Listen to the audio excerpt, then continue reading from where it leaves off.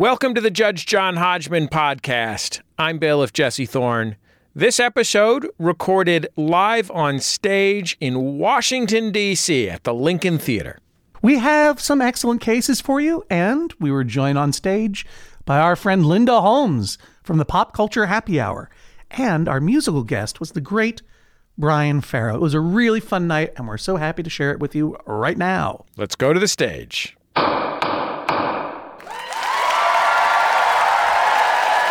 Washington, D.C., you've come to us desperate for justice, and we're here at the Lincoln Theater to deliver. Let's bring out our first set of litigants. Please welcome to the stage, Sarah and Susan.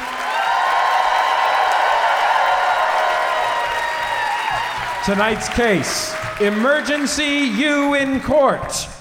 Sarah files case against her mother, Susan. Susan is a volunteer EMT in a rural community. Sarah would like her mother to refrain from responding to emergency calls when Sarah is in town visiting. Susan feels a responsibility to respond to the calls whenever they come through. Who's right? Who's wrong? Only one can decide. Please rise metaphorically as Judge John Hodgman enters the courtroom and delivers an obscure cultural reference.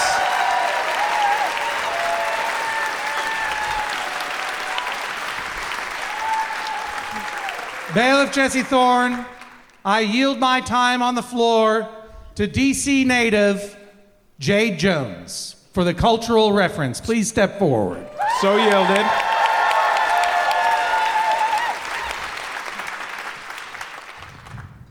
When I get up all in ya, we can hear the angels calling us, and we can see the sunrise before us. And when I'm in that thing, I make your body sing. I make her say, wee, wee, wee, wee, wee, wee, wee, wee, wee, like a cop car. Wee, wee, wee, wee, wee, wee, wee, wee, wee. Judge. Thank you, Jade. Jade Jones. Stand by, please, Jade. Please swear them in, Bailiff Jesse Thorne. Sarah and Susan, please rise and raise your right hands. Do you swear to tell the truth, the whole truth, and nothing but the truth, so help you God or whatever? I do. I do. Do you swear to abide by Judge John Hodgman's ruling, despite the fact that he has never been an EMT, only a fraudulent medical doctor? I do. I do.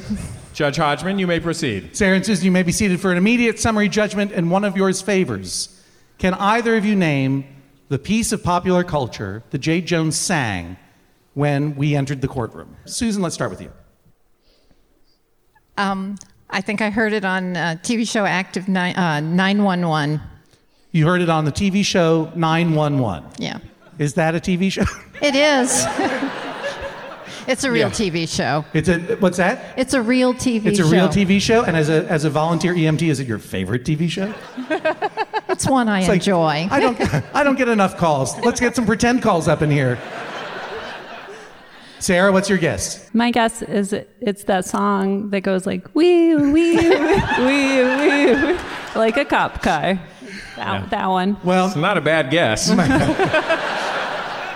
We'll add that into the guest book, but my question I have to ask, I apologize, Sarah, is do you know the name of the song? The name of the song? No, of course not. Well, guess what?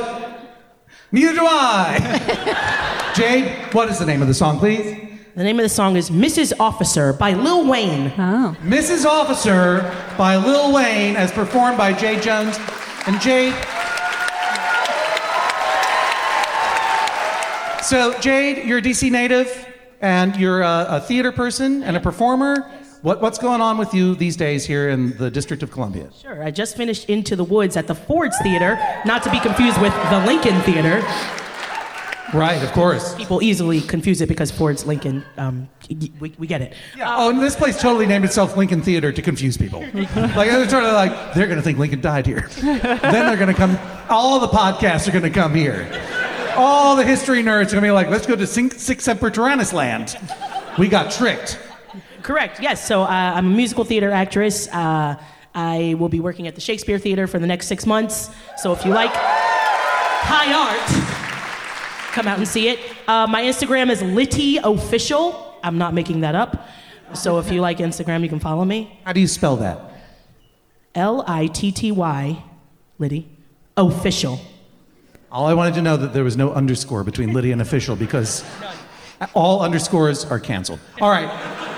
Jay Jones, thank you very much. We're going to hear the case now.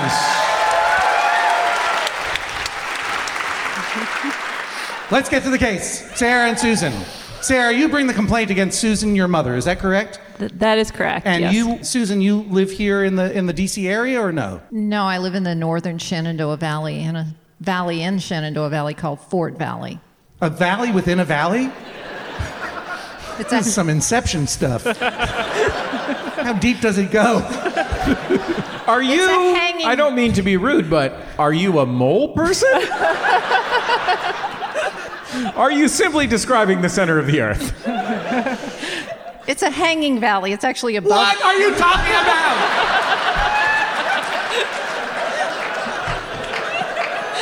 A hanging valley. A valley doesn't hang. A cliff hangs.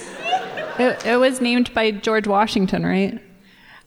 Well, Wait a minute, Sarah, what's that supposed to mean about anything? The fact that it was named by George Washington is supposed to sort of fill me with utter reverence so I'll stop questioning the reality of what your mother is saying? Oh, well, if it was named by George Washington, our first president, no. You know what? I believe patriotism is questioning authority. And I question your authority, Susan. What is a hanging valley? it's a geological feature, and I don't remember how but it's actually above the Shenandoah Valley. So your valley is a little bit above the valley. Mm-hmm. So it's like, here's the plateau, valley, and then, woo, valley. Well, not exactly, but yeah. It says here you live in the Shenandoah Valley, but you technically live in the valley within the valley, the hanging valley, known only as Brigadoon. Or, what is it again? Fort Valley. Fort Valley. And there you are, a volunteer EMT? I'm a volunteer EMT. EMT being one of the great crossword puzzle answers. Those people know what I'm talking about. And how many calls a week do you get, would you say? We average 1 to 2 calls a week. And well, you said we, so there's more than one of you? Yes, Okay. there's the active running EMTs. Mm-hmm. There's about 9. And when you say active running EMTs, you're people who are not volunteers, or No, we're all volunteers. All volunteers, right. Some people are not released, which means you're licensed to practice as an EMT, and some people have not been released, and some people have just moved or gone away, but they're still part of the fire department. Right. And so That's how it goes in rural communities. it is. Right. I see you're wearing a hat, VFD hat. It's a very hard initialism to pronounce. Fort Valley Volunteer Fire Department, I presume. Yeah, we're all volunteer. We don't charge for services. Oh, well, thank you. Unlike the rest of America. About 8 of us, but a lot of them work outside of Fort Valley, Oh, okay. over the mountain. And, Right. And so Just over the mountain or also through the woods? a little bit of both, actually. And you never know who's in Fort Valley when a call happens. Right. So when a call happens, how do you get alerted? I wear a pager. Right. And I have a radio, and Right. it goes off. Is this a valley in ancient times? Yeah, I have a sub-question. Are you a drug dealer in 1994? You have a question within a question, a hanging question, as it were?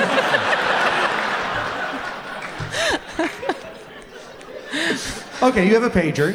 I have a pager, Right. and I stop whatever I'm doing, and I get my car, and I drive, and it takes about 5 minutes to drive to the fire department. Right. And then Maybe you should drive to where the person's having an emergency. it depends. Sometimes I do. Oh, okay. Right, because you don't have the ambulance parked in your driveway. I have a jump bag. All the released EMTs in Fort Valley have a jump bag that has an AED and things that you can treat a trauma with. Mm-hmm. But it's Do you usually have that with you tonight? Because I do a lot of heavy physical it's in comedy. the and I parking don't have lot. it. It's wherever we parked when we got here. Okay, fine. I do take it with me wherever I go. Right. I'm sorry. I asked. You're trying to answer my question seriously. I know, and I'm sorry. distracting you. No. If it's closer to me than the fire department, I go straight there, and then Gotcha. somebody can go to the fire department and bring the ambulance to me. Right. And so there's 8 people. Fort Valley is 20 miles long and 5 miles wide, and we have about 8 or 9 Cool. EMTs that Don't can. look to your daughter. She doesn't understand your life's work. She wants you to stop. And so if She knows nothing of what life is like in Fort Valley.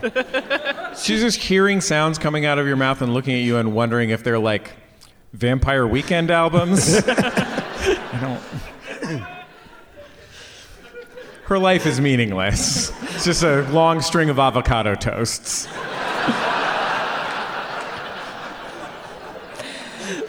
so I would follow that life path.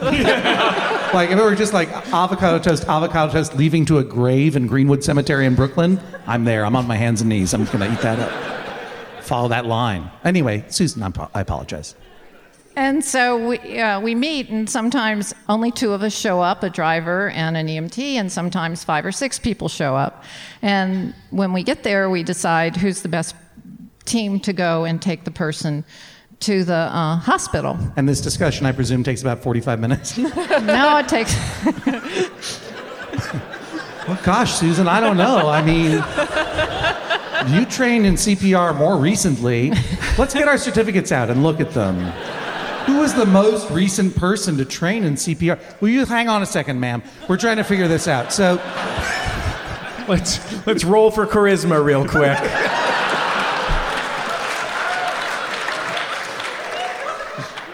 okay, and then you take him to the hospital. Right. Right. And how did you get started in this line of not work but volunteerism? We moved there in 2012. We have horses, and we found a beautiful place to move to with our horses. Right. And somebody that I met said, "Do you want to become an EMT?" And I said, "Yeah." That's amazing. So when you say we, you're talking about My you and husband your and- husband and your horses. How many horses do you have? Now we have 4 big horses and 2 minis. Oh, wow. So I have pictures. How tall are the minis?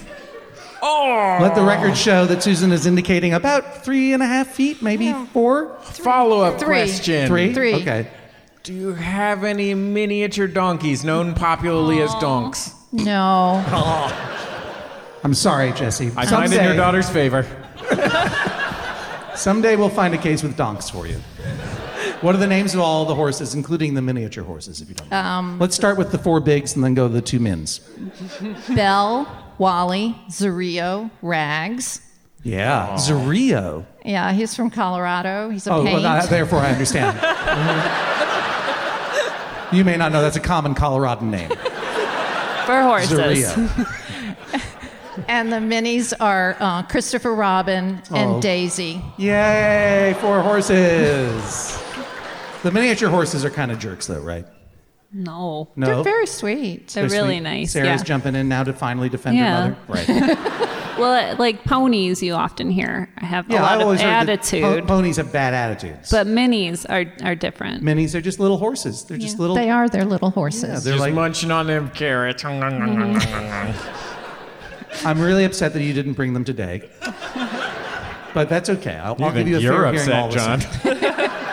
And you moved to Mysterious Valley with your horses in retirement, if I may ask, or well- a change of life of some kind? My husband is a consultant, and so Never he- understood what that meant. It's a murderer for hire. That's right, I have to imagine. Okay, so your husband retired from Mysterious Consultancy, right? And you moved to Mysterious Valley. Valley. I know what it's really called, but I'm going to call it Mysterious Valley. Mysterious Hanging Valley, Impossible Valley, USA.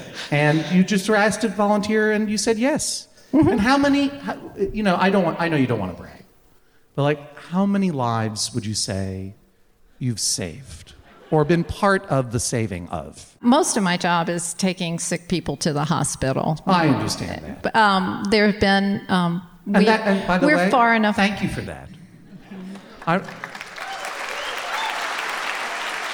I'm certainly not saying you have to save a life every time or else it's not worth it. I'm certainly not saying you should say to whoever recruited you into this, like, this is boring. These are just sick people. I thought it was going to be life or death every time. Yeah. I got so excited when I saw them plunge that needle into the heart in Pulp Fiction, and this is just a bunch of whooping cough. Once or twice a year, we have somebody that we have to get to the hospital very fast. We fly people out if they're having a stroke or a heart attack or have serious trauma. About twice a year, you would say, a life is preserved. Intervention occurs that allows the life to continue. Yeah. And you've been, let's say, as part of the team, you are part of those efforts. And how many years have you been doing this? I think I've been released since 2014. So that's, carry the, right, 5 years ago. So at a minimum, you've been party to 5 life savings. Would that be fair to say, Susan? I think that's fair to say. And So stipulated. the point I'm raising, Susan, is that your daughter, Sarah, would rather those people have died. Is that not so, Sarah? I think some people would say that. Yeah, I just did. The fact that you are not saying no suggests to me that you agree with those people. Is that not so? That is not so. All right, finally, Yes. you put your human mask back on. Thank you for showing us who you are, though, to begin with. So, Sarah, where do you live in this world? I live in Charlottesville, Virginia. Charlottesville, Virginia. Thank you. How are things there? They've been better. Yeah. No, actually, they might not have ever been better. I should stipulate that.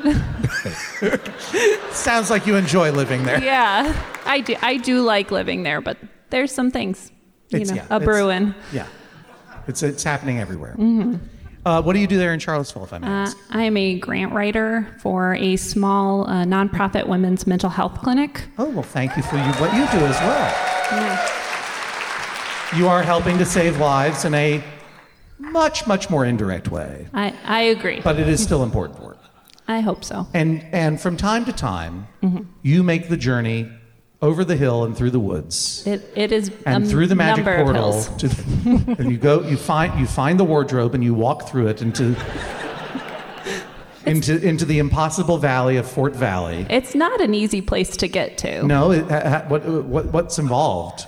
Like Is there a funicular? Switchbacks. You have to go through the national forest. Right. That's why they have a volunteer fire and EMT department. That's true. Because people can't come in there to save lives. It's difficult. You heard about the helicopter that they have to take in. I If know. anyone gets really sick. I mean, it's basically a death bowl. I know. And my parents moved there when they retired. Right, exactly. And so when you go and visit, Yes. and you're hanging out with your mom, and you're angry because she's responding to these emergency calls, tell me your side of the story. Okay. I so will. I may dissect it. So I have 2 small children. They love to visit their grandparents. They love to look at the horses. Yeah, I was going to say grandparents, sure, but horses, Yeah, come on. I mean, you know what they're there for. She got too many ponies. Little Daisy and what's the other little one's name? Christopher Robin. Christopher Robin. The whole audience says in unison. Christopher Robin. So your kids love to visit. Yes, right. they do. And so what happens? Let's just say you're there, you're hanging out, doing something fun, and then all of a sudden these loud sounds go off, and my mom's just like she just bolts. What do you mean loud sounds? Just like loud tones. I mean, you call them tones, right? Yeah. Oh, this is the Pager. Reggae air horn or something?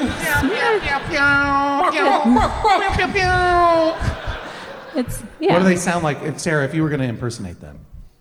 And They sound like it's like. Beep, beep, beep. That's probably not it at all. What does it sound like? Susan, was that a good impersonation or no? No. No, she says.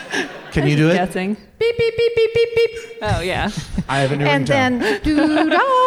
What was that? What was the last one? Doo-da. And then Doodah.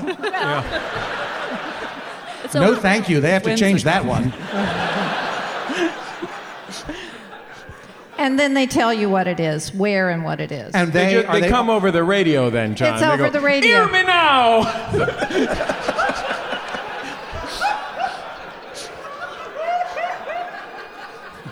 Do they come over live over a radio in your house?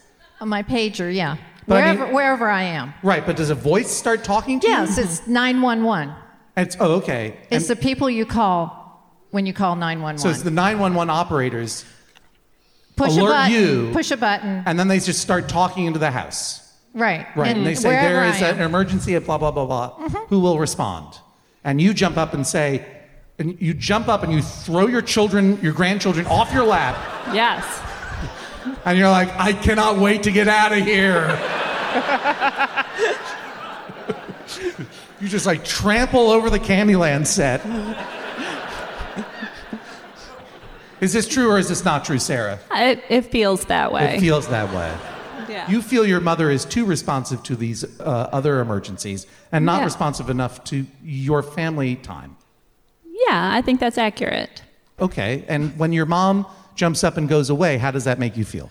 You know, I could feel a little bit abandoned or a little bit out of sorts because this is not my house. Right. It's their house.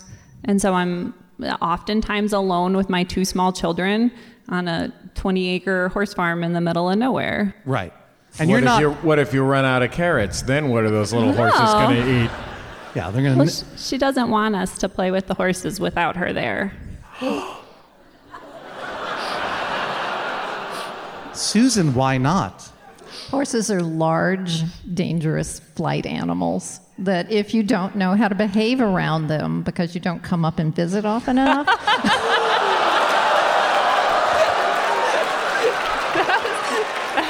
That was good. Do you feel that Sarah does not visit often enough? I wish she could visit more often, but she and her husband both work. It's difficult. Well, isn't it the case then that since they cannot visit as often as any of you would like, I presume, that shouldn't you maybe turn your pager off and spend what time you have with them rather than leaving them at risk of being trampled by your wild horses? Sometimes I'm the only EMT in Fort Valley. I thought you said there were like 8 or 9 of them. But Are they all just blowing it off? Yeah, they are. Tell me, Sarah. So she is the person who takes the most calls year after year. She's the lieutenant, the EMS lieutenant. So she's like the So most she's not responsible. Mrs. Officer, she's Mrs. Lieutenant. Yes, she's the lieutenant. But I think at times people know that she's there and that she's going to respond to all the calls. And so they're like, Wait, you're talking about sick people? They're like, No, oh, the Susan's other- the only one left. I think this is a good time to get sick. the other EMTs. Oh, I see. So I think that they know know that- that she's dependable, so they can just sort of like, Oh, they're taking advantage they're of her. taking advantage of her, yeah. Do you have any actual evidence that this conspiracy theory is true? Susan is shaking her head no. Sarah says she knows. She I know. understands. I get it. Susan, do you have any other option? Can you press the pause button? Can you assign your responsibilities for a period of time to another volunteer EMT? that's not how we work. We don't take duty shifts because you can go a week or more without a call. And so if your duty, you spend all that time waiting for something to happen that never happens. So the way it works there is if you are in Fort Valley and able to respond, you go. When you get to the call, like I said earlier, the person who is best able to deal with whatever the situation is Does so. does so. Right. I am a top responder, but I'm not. Oh, not to brag. Is this about your medallion status, ma'am? Top responder. Well, they have a banquet every year and they give you. You get 4 stars every time? Oh. You get access to all the responder lounges around the world. There's a responder upgrade available. You get it first. So no, I imagine that it was like a rideshare driver situation where every time someone has a heart attack, they're pestered by their phone to rate their EMT driver. 4 stars, top responder. But the number I respond to is significantly less than the number I transport people out of Fort Valley. So Okay. And usually it's a total of about 3 hours to take somebody to the hospital and get everything done. Right. So But- you respond, you show up, someone else is better qualified to deal with it, you go back on home. Right. Right. Okay. So tell me about the last time that your mom responded to a call. I don't know if I can remember the exact last time, but Or one that sticks in your mind. So one that sticks in my mind is that she had invited me and my family to visit them for the weekend. That she was going to teach my daughter and I how to make strawberry jam. Nice. It was Very like, grandmotherly. lovely grandmothery gesture. Right. And so we get all the strawberries and the sugar in the big pot on the stove. Right. And then the tones go off. Beep, beep, beep, beep, Yeah. beep, beep, beep, beep. And she's just gone. And then I have this like giant Susan, pot. drop strawberry jam. Get out of house immediately. I have this big pot of like sticky strawberry goo boiling on a stove. And I don't know how to make strawberry jam. And You're how long? thinking, me not gwan make jam. Oh, yeah. Then How- I had this big responsibility and no mother. Yeah, well, certainly no one comes home to visit their parents to have to spend time with their children. But how long was she gone for before the strawberry jam project restarted again? I mean, she was gone. I think at that time you did take them to the hospital. And so you were gone for several hours. I don't know. The strawberry jam got made, but do could you- have been tastier. Could have been tastier. Susan, do you recall this incident and do you remember what the emergency was that you were responding to? I remember the incident, but I don't remember, and I really couldn't tell you Right. because of HIPAA laws what the incident was. Suffice it to say, it might have been something more of an inconvenience than having half-made jam lying around. I would assume so because I really wanted to do it with them. Right. And if that person needed to go to the hospital or we could have flown them out. And it takes pretty much everybody to get everything set up for flying somebody out. So, and it takes a long time. So what do you like about doing this, Susan? I like helping the people in the community. Yeah. I like knowing that I'm being supportive, and I do like the adrenaline rush. I mean, Do you think, Sarah, you say you have 2 children? Yes. And what's their ages and styles? I have a 6-year-old daughter and an almost 3-year-old son.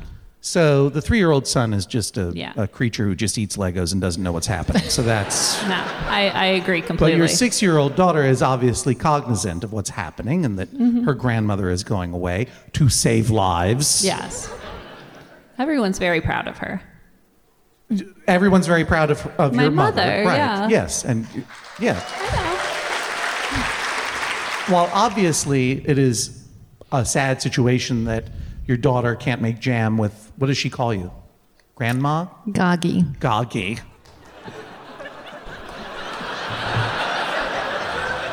Could this get more adorable? I think this is the last episode of the podcast, Jesse. I think this is it. Yeah. We better close with a miniature donkey or we're busted. Don't you think that even though she's sad she can't make jam with her Goggy, she appreciates that Goggy's got responsibilities and is kind of a superhero?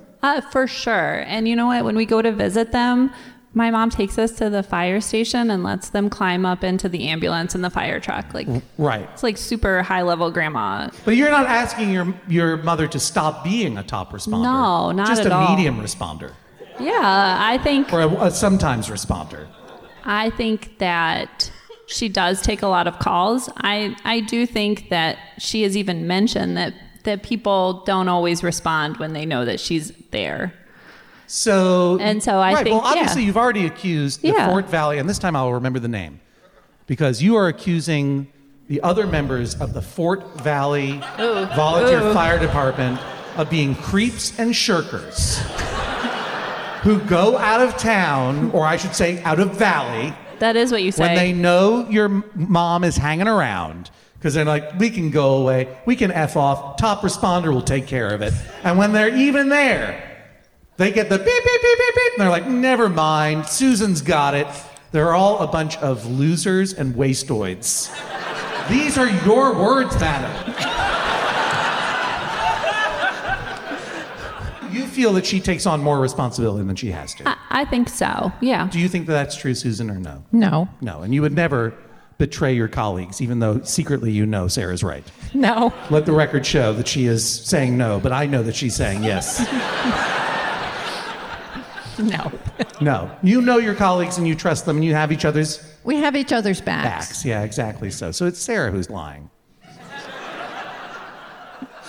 It's Sarah is a fabricator. That hurts. I think that was a sincere form of feeling. I think that was a sincere expression of feeling. Does it not? Does it hurt? Oh, it does hurt, yeah. I Yeah. will admit, yes. It does hurt to feel like, she actually doesn't like to leave the Valley because they depend on her. So she doesn't come and visit us as often as I would like. And when we go to visit them, sometimes we'll be alone there for almost the whole weekend. It's not every time that we go that she gets a call, obviously. Like, it's one Let to the two a record week. show that Mrs. Lieutenant Officer just gave her daughter some serious side eye. I missed that. It was when you said sometimes we come and visit and she's barely there for the weekend. Yeah, I think that's accurate because it's not just the time that she's away. It's also that it's hard physical work that's also mentally and emotionally taxing, and she needs to rest afterwards. Sure. So she'll go and do it, and then she'll come back and maybe take a nap or rest. Right. It's understandable, but she's still away. Your father, your husband, is alive and in the picture? Yes, he is. Yes. So is he also volunteering and doing stuff? No. So what do the children call him? Guppy. I'm sorry, I didn't hear that. It's Guppy. Did you say Guppy? I said Guppy. Guppy and Goggy. God, I wish we could just drop the mics and walk off stage. Where is Guppy in this picture? When Goggy goes away, doesn't Guppy step in and help out with the jams and the things? It's a 22-acre horse farm. There's a lot of work to be done. Like, when we go up, it's the weekend. He's been working all week. Like, he's off, like, doing farm chores. Do you a have lot. brothers and sisters? I do, yeah. Where are they in the world? They live in upstate New York. Do they visit and have similar complaints? They would not go on record as such. Oh, right. You won't betray your colleagues either. Do you have any sources in the deep state? No comment. So, Sarah, if I were to rule in your favor, what would you have me rule? I would like it that when we come to visit, that she tell her colleagues that she would be unavailable to run calls and that she would turn off her pager and the radio for the weekend. And also, this is something we didn't talk about yet, but she also is, like, very active in the firehouse. And, like, sometimes we'll go up there and she'll be like, oh, yeah, there's bingo tonight, so I got to leave at 3 to go, like, run bingo. So that she would just tell me if it's going to be a bingo night before we get there. So you might plan ahead and not Yeah. come for a bingo night. Do you plan or just to get no. a new grandma that weekend? Right. Have you ever considered hiring a substitute Goggy to hang around? Oh, no. Goggy, is it possible for you to tell your colleagues I'm taking the weekend off? I mean, I'm not talking about possible for you personally, but, like, would it be acceptable within the laws of the volunteer fire department? It's not something that people do. Ever? Unless you're drunk, no. Well, a solution has just presented itself. I've heard everything I need to in order to make my decision. Please rise as Judge John Hodgman exits the courtroom.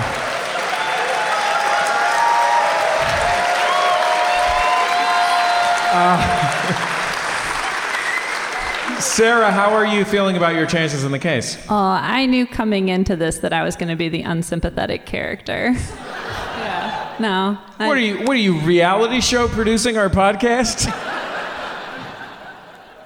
Everyone in the family that I told we were going to do this, they're all like, you're going to lose. Susan, how are you feeling? I hope I am supported and get to keep doing what I feel is necessary to do. Hold your applause. Well, we'll see what Judge John Hodgman has to say in just a moment. Please rise as Judge John Hodgman re-enters the courtroom and presents his verdict.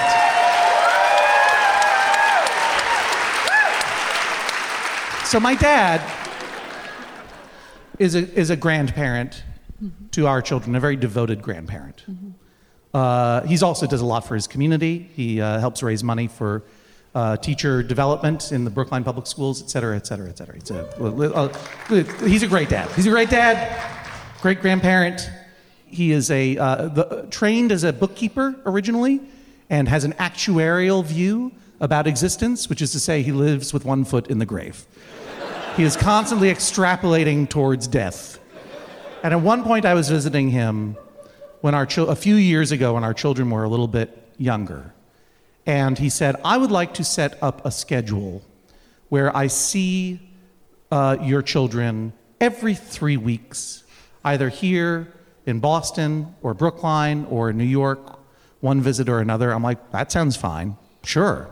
And he said, I've calculated, the reason I want to do this is that I have calculated that I have about 4 more years where they will want to spend time with me. And I said, hang on, Dad. I understand what you're saying. There is a period of transition when kids become preteens and teens where they individuate and they don't feel as excited about spending time with Guppy and Goggy. You're not wrong to think ahead to that time, I suppose, but if you are calculating the amount of time you have left, then the time you spend with them will be overshadowed by that, and it will become a self-fulfilling prophecy, and they'll realize that you're a death-obsessed weirdo. If you just take it a little bit easy and not think about it that way and spend the time with them, you don't know how long they will enjoy spending time with you. And I thought that was very insightful on my part, until I realized his calculations were absolutely correct. Almost to the day. I mean, he didn't show me the spreadsheet, but I know there is one. And while my children still love their Guppy, they are now on their way in their own lives, and they are not as interested in making strawberry jam with him. You know, this is what happens when you have children. I don't need to tell you, Susan. They are the entire investment of your life, and you are the entire investment of their lives for a very intense period of time, and then they grow up and they reveal themselves that they have always been whole human beings the entire time. They have been tricking you into thinking they were just a reflection of your own self that you could take pictures of and put on Instagram and get street cred for their cuteness. But that's all over now, because now now they want to be away from you. And they go away, and that's a hard thing to deal with. And particularly when you go through transitions like that and then into later adulthood and retirement, these are big transitions, big life changes, and you have to find a way to make yourself feel happy and fulfilled and reconnect. Don't stick it. Let the record show that Susan just stuck her tongue out at Sarah. Because you think you have it in the bag, don't you? No. You think you have it in the bag. No, not at all. You do? No. You and your friends sit around the firehouse talking about how. No, anyway. You don't have it in the bag, I know. Goggy. I know. You're a top Goggy, but you don't have it in the bag. Still figuring it out in my head. That's why I'm talking so much. So, your mom went through this transition that you're going to go through, right? And the transition she made was to go to a fictional valley, surround herself with dangerous horses, and throw herself into the service of her community, both in terms of life-saving and bingo. And I know that you're proud of your mom. I am. You have your own family now, and I think that you will come to appreciate, if not now, then later, that while I'm sure Goggy loves you and her grandchildren very much, she loves her life. And look, I know you're grateful for your mom. It's incredible to have a parent when you're an adult who is self-sufficient, engaged, healthy, saving lives, dodging horses. I don't know what's going on. She doesn't always dodge them. No, right. Do they get you sometimes? Yes. A neighbor blew up something and they knocked me down. Who knocked you down? A neighbor blew up something really big and my horses knocked me down. Why are we not talking about this? John, we have other justice to dispense. I know, tonight. I'm sorry. I just want a series of novels set in your world. Is that so much to ask? A trilogy at least. You know, lots of people have adult parents who are not capable of taking care of themselves, who have who do not manage this transition well. Maybe they have financial issues, maybe they have health issues, or maybe they're just like, charting their course to the grave, like my dear father is doing. I love him so much. This should be a point of joy for you. And while I appreciate that it is hard, that when you go to Fictional Valley to get a break from your children so that you can pretend to be the retired mom that your mom is, and she's not there to stick around and take care of it, that it's frustrating and also hurtful because you have traveled far and wide through various dimensional portals to get there. Several, yes. I share your suspicion, Sarah. Thank you. That your mom has taken on a mantle of responsibility, a heavy mantle of responsibility, that her drunk colleagues do not share equally.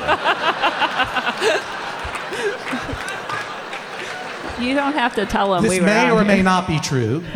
Just as you will not snitch on your siblings, so she will not snitch on her fellow FDs. But nonetheless, I do not think she will put it down lightly, and it's clear she will not put it down even for her own daughter. I cannot compel her to put down that mantle of responsibility. I appreciate that it's frustrating. Instead of having her be the role model of the Goggy who stays at home and makes jam, you have a wonderful role model of the Goggy who starts making jam and then kicks it off the stove because someone else is calling because her life is an adventure novel. That's true. Your siblings were right. You are wrong. This is the sound of a gavel. Judge John Hodgman rules. That is all. Please rise as Judge John Hodgman exits the courtroom. Thank you to Sarah and Susan. Thank you.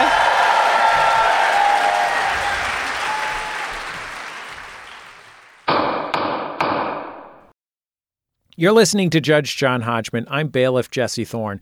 Of course, the Judge John Hodgman podcast, always brought to you by you, the members of MaximumFun.org. Thanks to everybody who's gone to MaximumFun.org/join, and you can join them by going to MaximumFun.org/join. The Judge John Hodgman podcast is also brought to you this week by Babbel. Okay, it's 2024. Oh, if hindsight were 2020, I don't know what I would have done differently. All I know is that I'm taking every day in this year and trying to get better a little bit every day. That's what you do. That's the way progress is made, step by step, day by day, bird by bird. And that's the way it is when you're learning anything, especially a new language with Babbel. And if Babbel can help you start speaking language in just 3 weeks, imagine what you could do in the rest of this whole year. Don't pay hundreds of dollars to private tutors or waste hours on apps that don't really help you speak the language. Babbel's quick 10-minute lessons are handcrafted by over 200 language experts, real human beings, to help you start speaking a new language in as little as 1, 2, 3 weeks. Studies from Michigan State University, Yale University, and others continue to prove that Babbel is better. And that's not just the Yale football team putting their thumb on the scale because they love learning Indonesian from Babbel. One study found that using Babbel for 15 hours is equivalent to a full semester at college. Take that, Yale, I guess. Here's a special limited time deal for our listeners. Right now, get 55% off your Babbel subscription, but this is only for our listeners at Babbel.com/Hodgman. The Judge John Hodgman podcast is also brought to you this week by Aura. A-U-R-A. It's a simple but meaningful gift that you can give your mom or your dad or your step-grandparent or your uncle or your friend or anyone that you want to keep connected in your life who might not live near you. It's a digital picture frame from Aura. It's perfect for sharing pics of all the things that those friends can't be there for, from family vacations to grandkids' graduation to whatever. I have one of these, and I got one for my dad, and I got one for my mother-in-law, and it's amazing. We look at the photos all day long, and we're able to easily update their Aura frames so they see all the latest pictures from our lives as well. It comes with unlimited storage, simple controls on the frame. You can upload as many photos as you want, and your mom or your dad or your stepdad or your stepmom or your friend or whatever can pick the perfect one. And it takes only about 2 minutes to set up. Seriously. See why it was named the #1 digital frame by Wirecutter, The Strategist, and Wired Magazine. Right now, you can save on the perfect gift that keeps on giving by visiting auraframes.com. For a limited time, listeners can get $20 off their best-selling frame with code Hodgman. That's A-U-R-A frames.com, promo code Hodgman. Terms and conditions apply.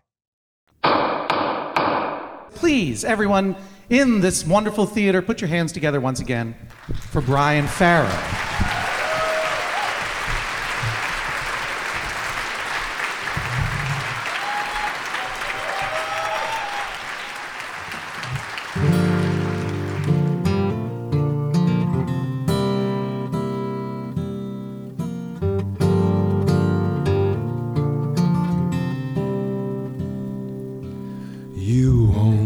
To say so much, the rest you can say by touch. Don't struggle over words, don't fret over verbs. Me and you, I know what I've heard. Only speak your native tongue. I hear your intention sung, the sweet melody be found over me. Brush my skin, the meaning within. Tangle fingers and no delay.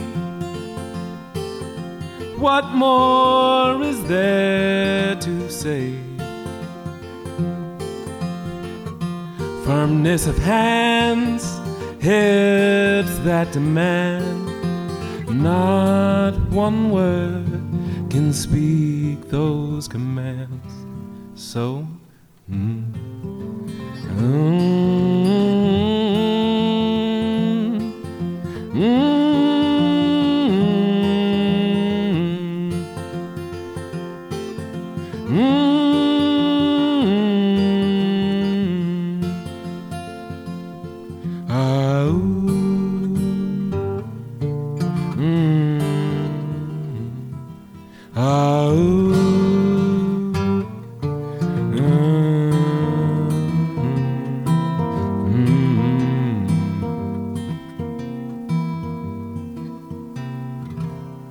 Find me at KidBFarrow on Instagram and BrianFarrow.com. Thank you all so much.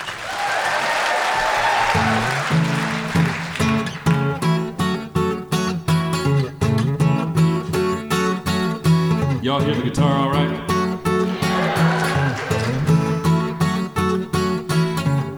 Land of the brave, home of the free. Don't want to be mistreated by no bourgeoisie, 'cause it's a bourgeois town.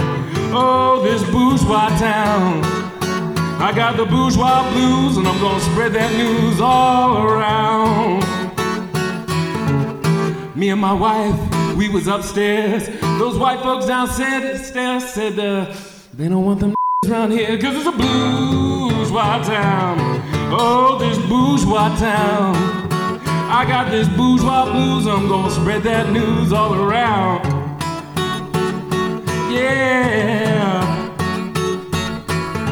Them folks in Washington, they know how. Call a colored man names just to see him bow. Cause it's a bourgeois town.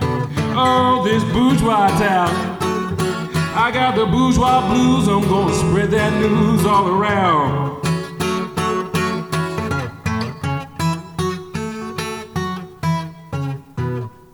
Tell all the colored folks, listen to me. All the colored folks, raise your hand real quick.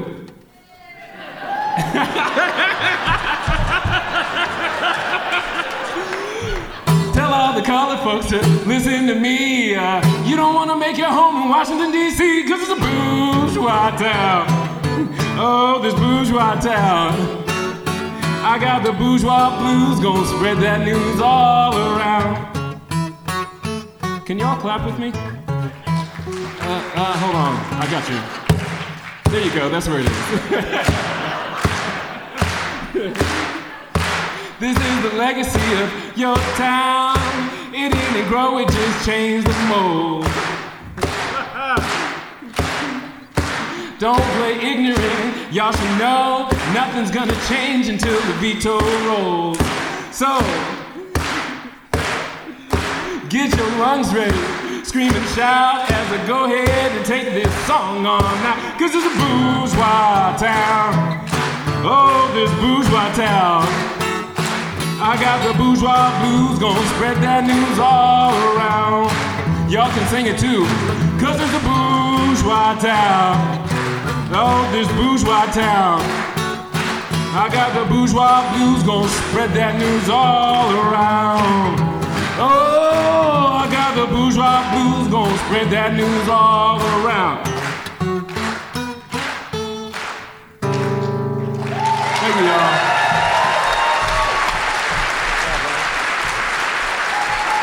Brian Farrow!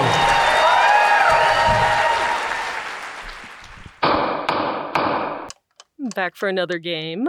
You know it. What's going on? Just one more week till Max Fun Drive. Hard to believe. It's been a heck of a year since the last one. We're now a worker-owned co-op. We raised $50,000 for charity last year. And we've added a bunch of awesome new shows. But do you think we're ready to do it again? Absolutely. Lovely new gifts are lined up. The episodes will be amazing. And wait till everyone hears the bonus content. Yeah, plus they know to go to MaximumFun.org/newsletter, so they're getting all the news. Oh, like that meetup day is on Thursday, March 21st. Then what's bothering you? Me? Oh, nothing. We're all set for Max Fun Drive to start on Monday, March 18th. I just didn't want you to see this coming. Check. What? Hang on.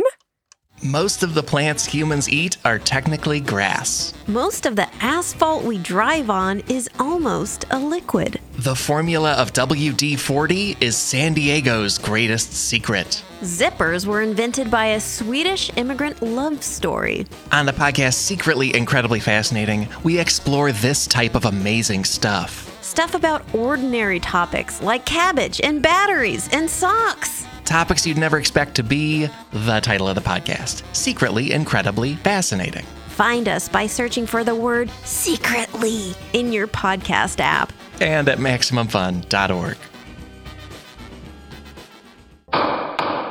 Should we introduce our special guest on tonight's program? Yeah, that's right. We have a special guest expert witness. Surprise witness, folks. Yeah. Let's please introduce this person, won't you? You know her not only as one of the greatest friends of Judge John Hodgman, the coiner of our classic phrase. By the way, I just claimed it for us, I guess, by saying our classic. That's good. The classic phrase, Little Weirdsies, off-referenced on this program. She's one of the hosts of NPR's Pop Culture Happy Hour. Please welcome Linda Holmes. Linda Holmes.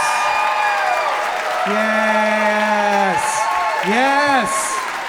Yes.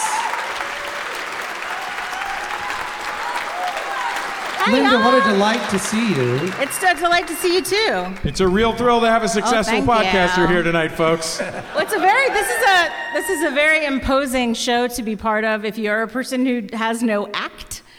I feel like the Baroness Schrader. I feel the same way. I'm like, I would have brought my harmonica. Do you play harmonica? No, but it's No. the Baroness Schrader. Some of them know. Oh, I'm sorry.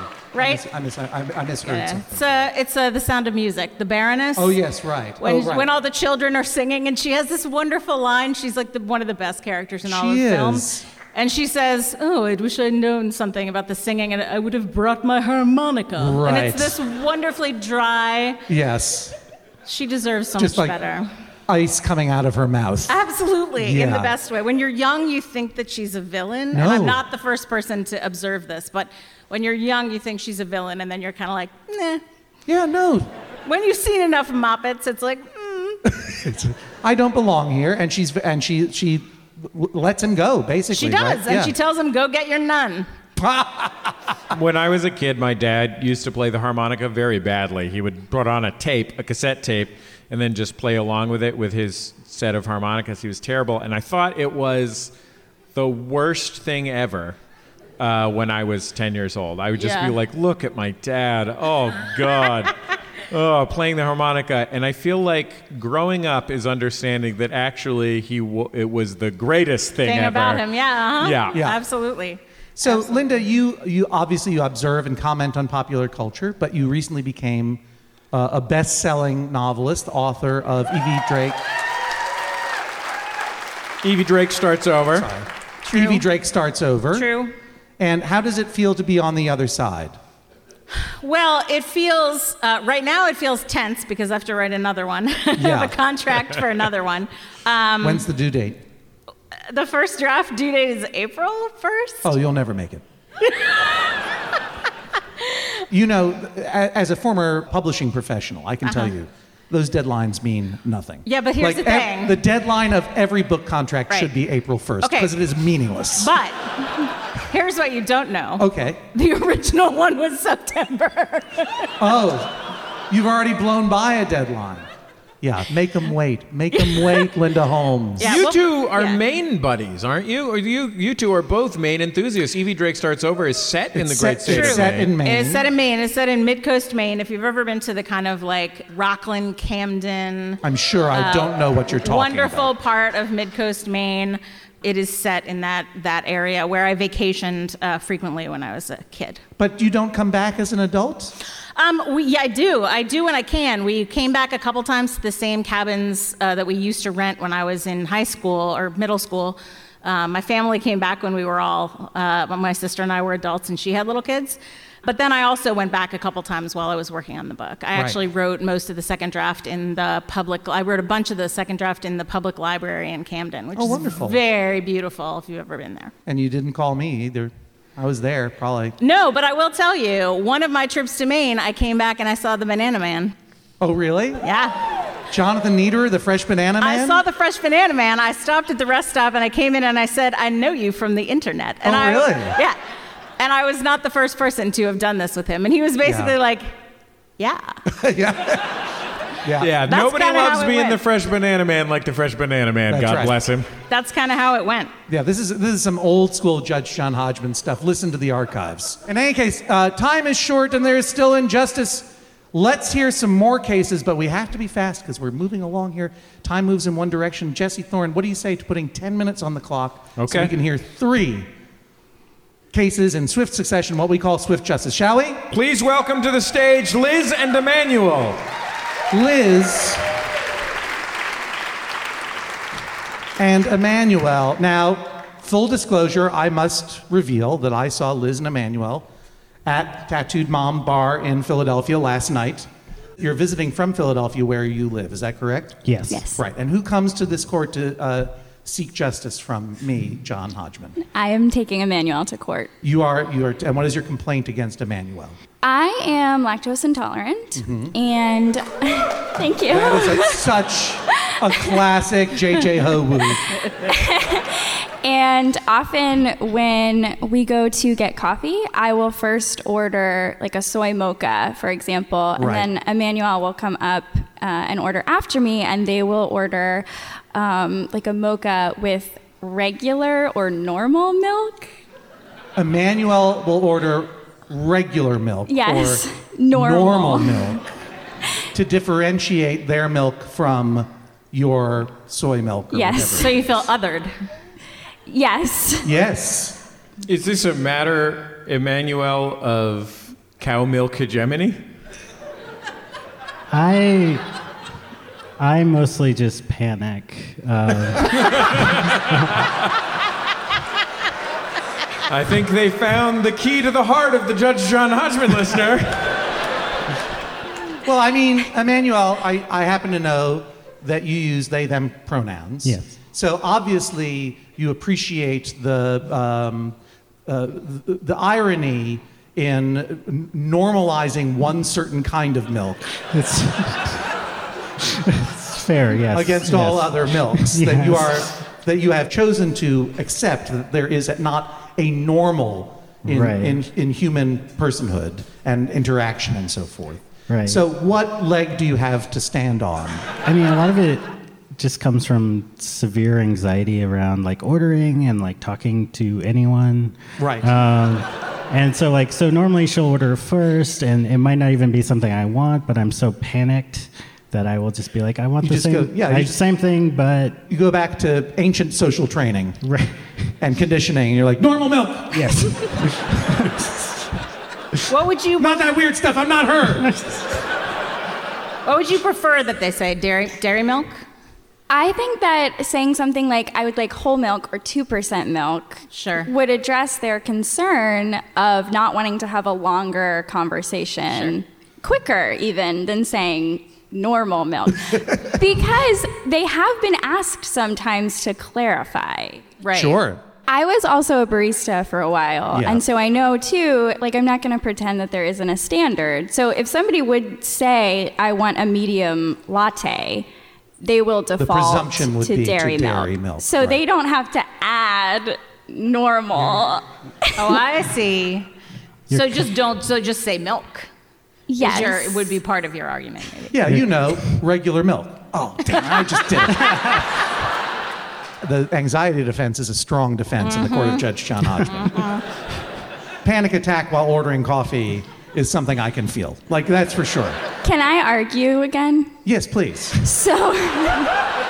Yeah, Liz felt me wrapping it up. She's like, this is not over. So... Can I argue more? I grew up lactose intolerant, obviously, and my mother for my entire childhood called my milk special milk. Oh. So I have... So this is bringing up some trauma for Yes. you. Right. Yes. What's your favorite kind of non-dairy milk? Soy. Soy. You don't care for the oat? That's big in the podcast right now. Courant, yeah. Yeah. I'm okay with oat. Soy Okay is with my oat preference. milk, and then there's almond milk. What are all the milks, Linda Holmes? My favorite is cashew, personally. Cashew milk. Yeah. They make that out of a cashew? Yeah. We get cashew almond milk, and Emmanuel drinks it. Right. Here is my order. Thank you, first of all, for coming to the court of Judge John Hodgman. Emmanuel, you have to say milk or dairy milk. Stop othering Liz's soy milk. And I appreciate that it makes you anxious, but maybe you can just print out a little card. It says, I suffer from ordering anxiety. Please just put regular milk in my coffee. This is the sound of a gavel. Emmanuel and Liz, please welcome Julia and John. Julia and John have entered the courtroom with John has something on a plate, and Julia has a bottle of maple syrup. For the at-home listener, I just want to clarify, John is wearing a Bonnaroo t-shirt, and the rest of the clothes a guy wearing a Bonnaroo t-shirt would wear.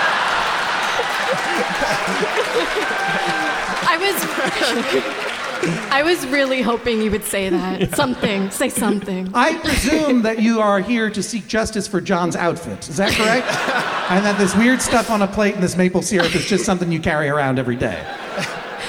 I've given up on that one. I see. Well, you are Julia, and you Yes. seek justice. What is the nature of your complaint? John scrambles our pancakes. John scrambles Yep. your pancakes. And may I presume that what you have brought on stage is a scrambled pancake? Absolutely. Yep. Then I absolutely presume that. Yes. John, how do you set aside the fact that pancakes needed no improvement, that it is a time-tested, delicious, though not for me as a sweet, I don't care for sweets, I don't have a sweet tooth, I have an alcohol molar.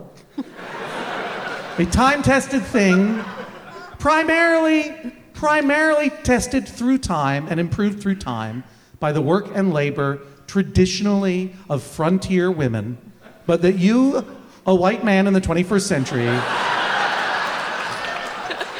have figured out a new way of making pancakes. Setting aside all of that context, how do you scramble a pancake? First, I just want to address the history of this. They're actually... so you're telling me actually. I'm prepared. Look, if you've done some serious pancake history, because I don't know what I'm talking about. Oh, yeah. I will definitely listen sympathetically. Go on. You got to understand the system, John. Yeah, right? Long ago, Francis Bonnaroo was at Burning Man. And... So actually in the early 1900s, scrambled pancakes were invented in Germany, I believe. Oh, and were they called scrambled pancakes? Actually, wait. I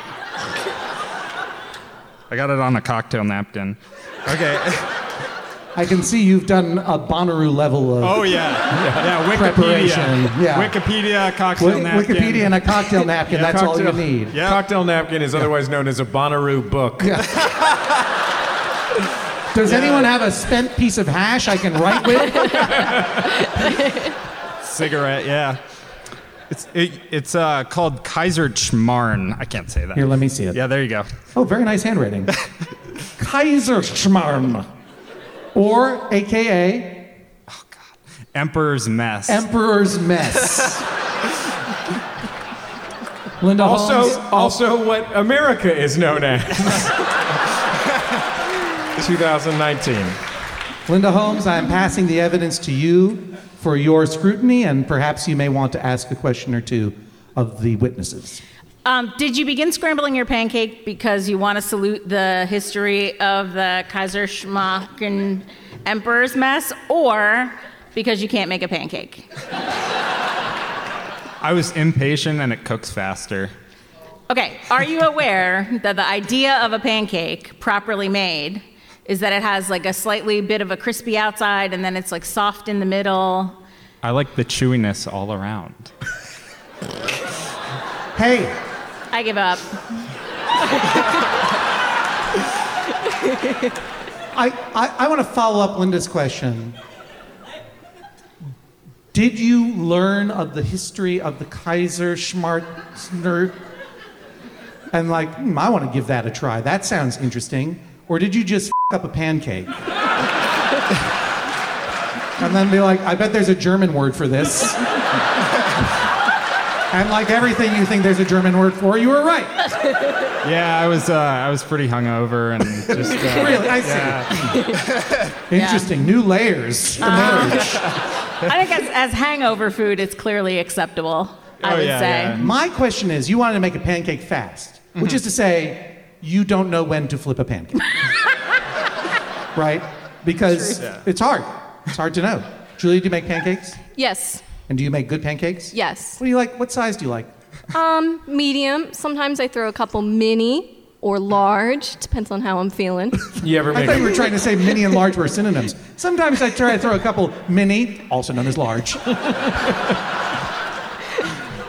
I also come from a long line of pancake makers. My father has made a pancake for breakfast every morning since probably I was born or before. Oh my goodness. So by long line, you mean you and your father? Yes. It does sound like her father counts as several. Yeah, that's fair. So he eats the pancakes of many men. Your father makes a pancake every morning. I bet he's good at it. He is. What is his technique, and what did he teach you? I learned more by watching because it's a very, it's his thing. And it's the size of the pan, so I usually get a slice. What are you talking about now, Julia? It's huge. He makes a huge cake? Huge pancake? A huge pancake. It's really good, but it's not quite what we're making. Why do you associate only with men who don't understand what pancakes are? I thought your father was going to be a role model. Instead, he's some other weird creep. Yeah, this whole thing is something you need to address with your therapist, not us. When you make pancakes, they're just regular pancakes, right? Not giant pancakes, not scrambled up pancakes, round pancakes in a cast iron pan or maybe a nonstick pan. Cast iron, and I usually do blueberry or chocolate chip. Right. And I do them very traditionally. I'm a very traditional pancake maker. Yeah, we're just saying you make pancakes. But, I'm sorry. I said except the chocolate chips. Those are not traditional, really. I think that they're Linda's steamed. Wow, okay. Finally a voice for real pancakes. And the crowd turns on me over Could chocolate you elaborate chip on pancakes. that? On the not traditional part? I said they're not traditional. Well, I think that the Judge John Hodgman crowd is always going to boo the exclusion of chocolate chips. It's the only thing they love about the podcast. They pick out the chocolate chips and they leave the rest of the podcast on the plate. All right, I'm going to try these scrambled pancakes. All right. Now, do you want to put maple syrup on? Let me do a taste with... So they do have almonds and coconut oil. It's like almond... What are you doing?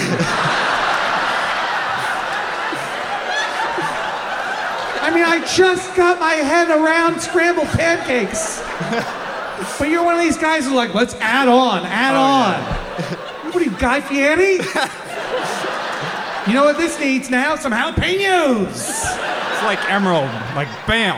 Yeah. Thank you for that ancient shout out to my friend Emerald Johnson. So you added in, I appreciate your warning me from an allergy point of view. Yeah. The coconut oil is no problem. Actually, a very good cooking oil for stuff like this, in my opinion, for when you're trying to cook eggs or pancakes or something that'll release easily. But the almonds are chunked up in here? No, it's like almond meal flour. It's like... Jesus. Are you gluten-free? Is that what's happening? No, I'm just weird. No, there is no normal. Understand, Emmanuel? All right, so this is not wheat flour. No. Almond flour. Yeah. Coconut oil. Any other allergens I should know about? No. He learned to do this at a Dr. Dog concert.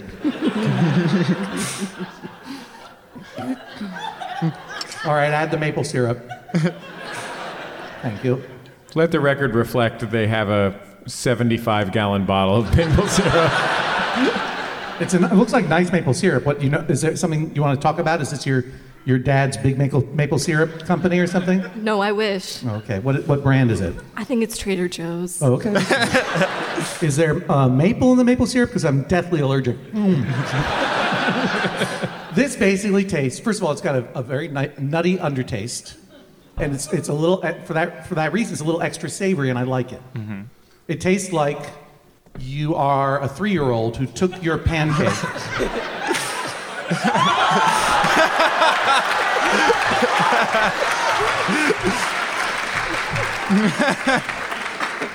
It tastes like you're a 3-year-old who, like, instead of eating his pancake, grabbed it in his little hands and went mush, mush, mush, mush, mush, and left it behind. And I'm the older brother going like, I'll eat it. But altogether, it's not an unpleasant taste. My question is, what kind of mess does it leave behind in the pan? Exactly. A big mess in the pan. And then I go to make my pancakes right, and I don't have a pan. Right, because you don't clean the pan after you do your emperor's mess in it? We have 2 pans. I rule his and her pans, one for the emperor's mess, one for Julia. Never touch her pan. Keep your pan and your weird plans to yourself, sir. Julia and John. Please welcome Jason and Allison.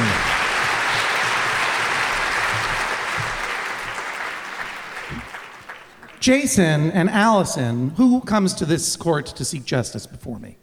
I'm coming to seek justice. Thank you. And you are Allison, I presume? I am. And what is the nature of your dispute? I feel strongly sometimes when there has been some form of injustice towards myself or my husband, that I want to speak up and say something to correct it. And that makes my husband very anxious. Well, that all sounds very reasonable and rehearsed.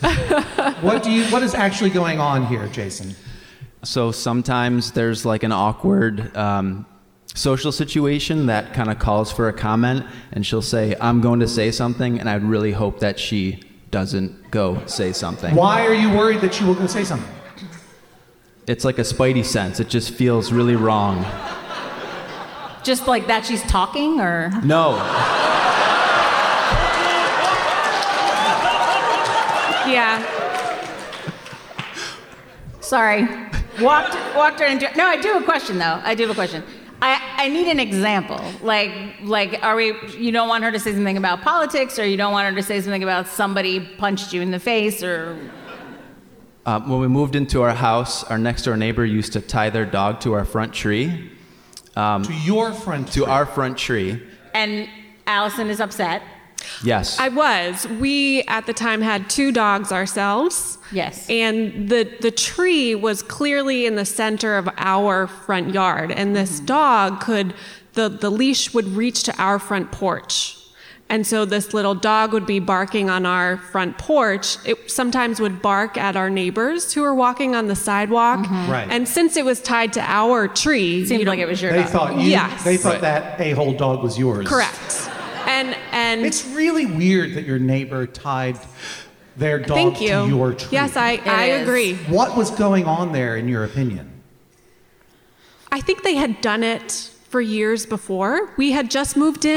Oh, I see. Yeah, Right. and so we... so rather than trying to blend into the neighborhood gently and go along with the traditions and customs, you kidnapped the dog. Mr. Bobo, I had nothing against him personally. He was a pleasant enough dog. Is this the dog or your neighbor? Mr. Bobo's a dog? Mr. Bobo is the Mr. dog. Bobo's the dog. Goggy is the neighbor. Is Mr. Bobo no more? Mr. Bobo and his family have since moved. Oh. Yes. Not our fault. Not in any provable way. No. In fact, we became friends. So ultimately, I confronted... Mr. Bobo's owner? Yes. Senior Bobo. And but this was awkward for you? It just felt so weird, yeah. Tell me more about how it made you feel. We would see them a lot, and they were very friendly, and I had Yeah, that does feel weird. We had 2 big dogs at the time, so I would walk them a lot, and so it just felt like I wanted to crawl inside myself. It was kind of awkward. After she confronted them. Correct, yes. But was there any sense that there was a bad feeling about this? No. Do you feel that your sensitivity to this issue is the fact that you're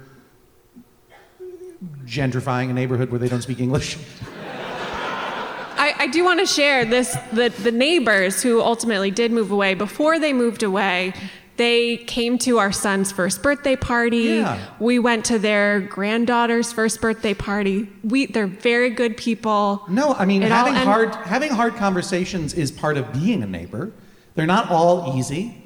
And being willing to put yourself out there and engage in conversation, particularly if it's a cross-cultural conversation, is, whether it's responsible or brave or just basically human and decent, it's part of being a neighbor. And I'm glad that seemed to have deepened your relationship with your neighbors until they inevitably got priced out of your neighborhood and had to leave. But that wasn't your fault. Capitalism is fundamentally morally corrupt. In any case, I applaud your presuming that you are not a sociopath who has tricked me.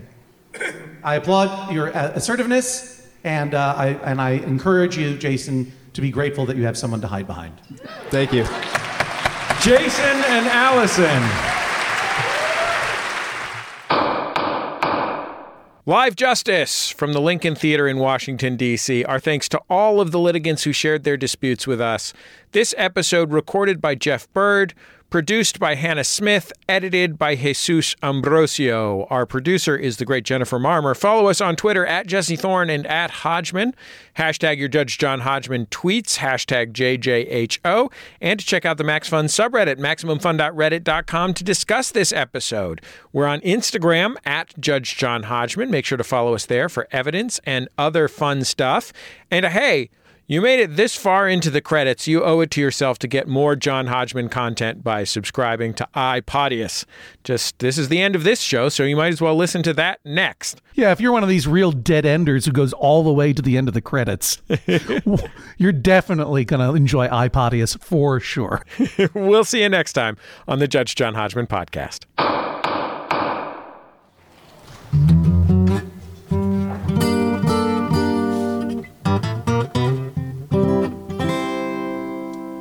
It's you I like.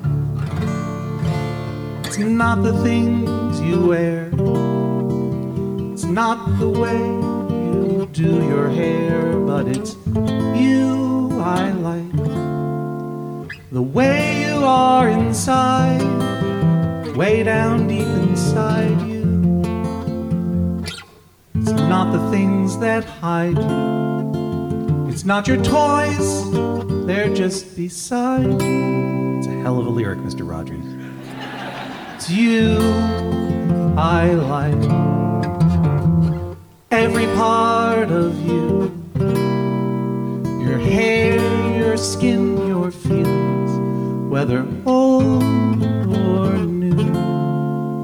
I hope that you remember, even when you're feeling blue. It's you I like. It's you yourself. It's you. It's you I like. That's our show, everybody. Kid B. Pharaoh over here.